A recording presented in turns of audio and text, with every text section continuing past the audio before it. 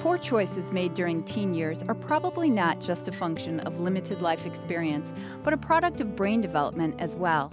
Brain imaging has shown that the activity of the frontal lobes in adults is much greater when processing emotions than it is in the teenage brain. This is significant because the frontal lobes are credited with controlling emotions, inhibiting behavior, and determining cause and effect and right and wrong. Equally interesting is the fact that teenage brains have greater activity than adults in the amygdala, a part of the limbic system. This area of the brain is involved in the flight or fight response and may contribute to impulsive decision-making. New research aimed at better understanding the functions of the teenage brain is the topic of this Clinicians Roundtable on ReachMD XM233. I'm Dr. Kathleen Margolin, and joining me from Atlanta is my guest, Dr. Gregory Berns of Emory University. Dr. Berns is an associate professor of psychiatry and behavioral sciences at Emory University and biomedical engineering at Georgia Institute of Technology. His work in functional imaging extends into several areas of computational and cognitive neuroscience, including novelty and reward processing, human social interaction, and neural economics. He is the author of a book entitled Satisfaction. Welcome, Dr. Berns. Thank you. Great to be here. Dr. Berns, other than the fact that it is really interesting, why study the teenage brain? Well, there are lots of reasons to study the teenage brain, but from a health perspective, probably the most compelling reason is if we look at what the leading cause of morbidity and mortality in teenagers is. Roughly greater than 30,000 kids each year die from suicide, homicide, and accidents. And according to the CDC, roughly 2/3 to 3/4 of those are probably preventable. And those three sources of injury and death are really, they swamp every other cause of illness in young adults and teenagers. So from that perspective, it really is a public health issue to study why kids suffer these fates. So understanding what's going on in their brains will help healthcare professionals to address those issues. That's right. So understanding what happens in the brain is our way of looking at decision-making. So all of these things that happen to kids originate in the brain. You want to look at dopamine levels in teens. Do dopamine levels differ during the teenage years compared to other ages? Well, we'd like to look at dopamine, although that's sometimes difficult to measure with the technologies that we have. We know from various types of studies in animals mainly that the dopamine system peaks in activity sometime in early adolescence to maybe late adolescence, and then it declines steadily throughout the rest of life. So whether this has anything to do with teenage decision-making or not is one of the key questions. How would dopamine levels influence behaviors and thoughts? Well, dopamine for a long time was thought to be a chemical that signaled pleasure or reward in the brain. More recent studies have implicated its role in decision-making, specifically risky decision-making. So we see dopamine released in activity in dopamine-related regions when a person is about to make a decision that involves some element of uncertainty or risk. So it's a reasonable and good first target to understand risky decision-making, especially in teenagers. Right. You mentioned that this is difficult to study. It's difficult to study dopamine levels. Physically, how would you conduct a study like this? Well, the technologies that we have to study these things in the brain really center, there are two technologies. One is positron emission tomography, or PET imaging, and that has been around for over 30 years. And that is a way to study specific chemicals in the brain. By administering radioactive tracers, we can see where they bind in the brain. That's the most direct way to measure dopamine, but there are problems with it, not the least of which is that the tracers are radioactive, and we have to consider the risk and benefit of doing that in essentially healthy kids. So that issue aside, we prefer to turn to more non-invasive technologies like magnetic resonance imaging, or MRI. With MRI, we can use a few different techniques, the more common one being something called fMRI, for functional magnetic resonance imaging, which lets us detect changes in blood flow to different parts of the brain. And we can use that coupled with various types of decision-making tasks while the person's in the scanner to figure out which parts of the brain are involved with different elements of a particular task. And then we can couple that with information that we know about where neurotransmitters act to try to piece the puzzle together. So you would piece it together in this way, that as you saw blood flow, how would you know that was dopamine? Okay, so we know that there are specific parts of the brain that dopamine go to. And dopamine is nice because there are very key structures which carry the bulk of the dopamine in the brain and where most of the receptors are. So it helps to know where to look. Now, that's not the only neurotransmitter acting in these areas.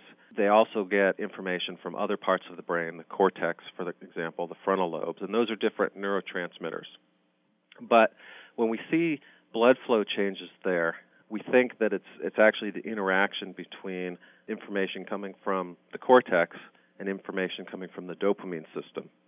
The puzzle, like I said, is complicated because you need to turn to information from other animals in which you can figure out exactly how those different components relate to the blood flow. If you've just joined us, you're listening to ReachMD XM233, the channel for medical professionals. I'm Dr. Kathleen Margolin, and my guest is Dr. Gregory Berns, Associate Professor of Psychiatry and Behavioral Sciences at Emory University. Dr. Berns, I'm curious, as you study these teenagers, will you screen for depression, because that can have an impact on dopamine levels? Exactly. We absolutely screen for depression in all of the people that participate in our study, although we are specifically looking at this point at healthy, normal kids between the ages of 12 and 17, which is already a pretty big range considering the different elements of adolescence. Right. What behaviors are you curious about when looking at the teen brain? Well, this research is funded by the National Institute on Drug Abuse. So we're focusing not specifically on drug use, but elements of behavior that are often risk factors for that. And the thing that we're most interested in is risk-taking. So there are various forms of risk-taking. It can be driving fast, it can be drinking and driving, various other kinds of high-risk activities that put kids at risk for accidents, basically. Now, those are things that happen out in the real world, so they're rather difficult to get a handle on to study scientifically.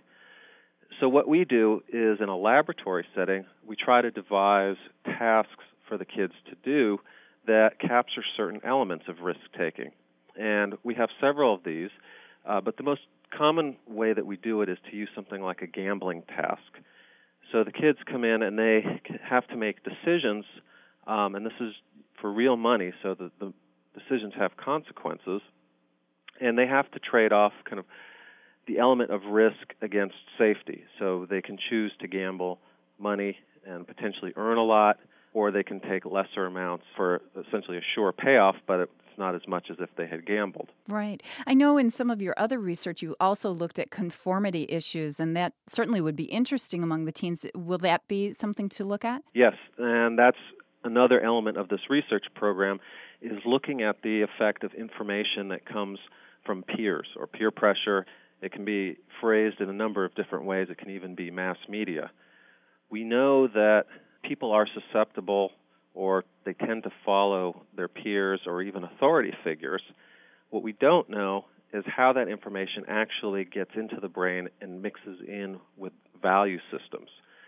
So we're trying to combine these approaches by looking at the effects of information coming from peers coupled with things like a gambling task to see how peer information mixes with the risk information and how that changes activity in the dopamine system. Is there a large body of research of these same behaviors in adults that you can compare your results with to see if it makes a difference that these are teenagers performing the tasks? There is a small but growing body of work in neuroeconomics that looks at what happens in the brain when people make risky decisions.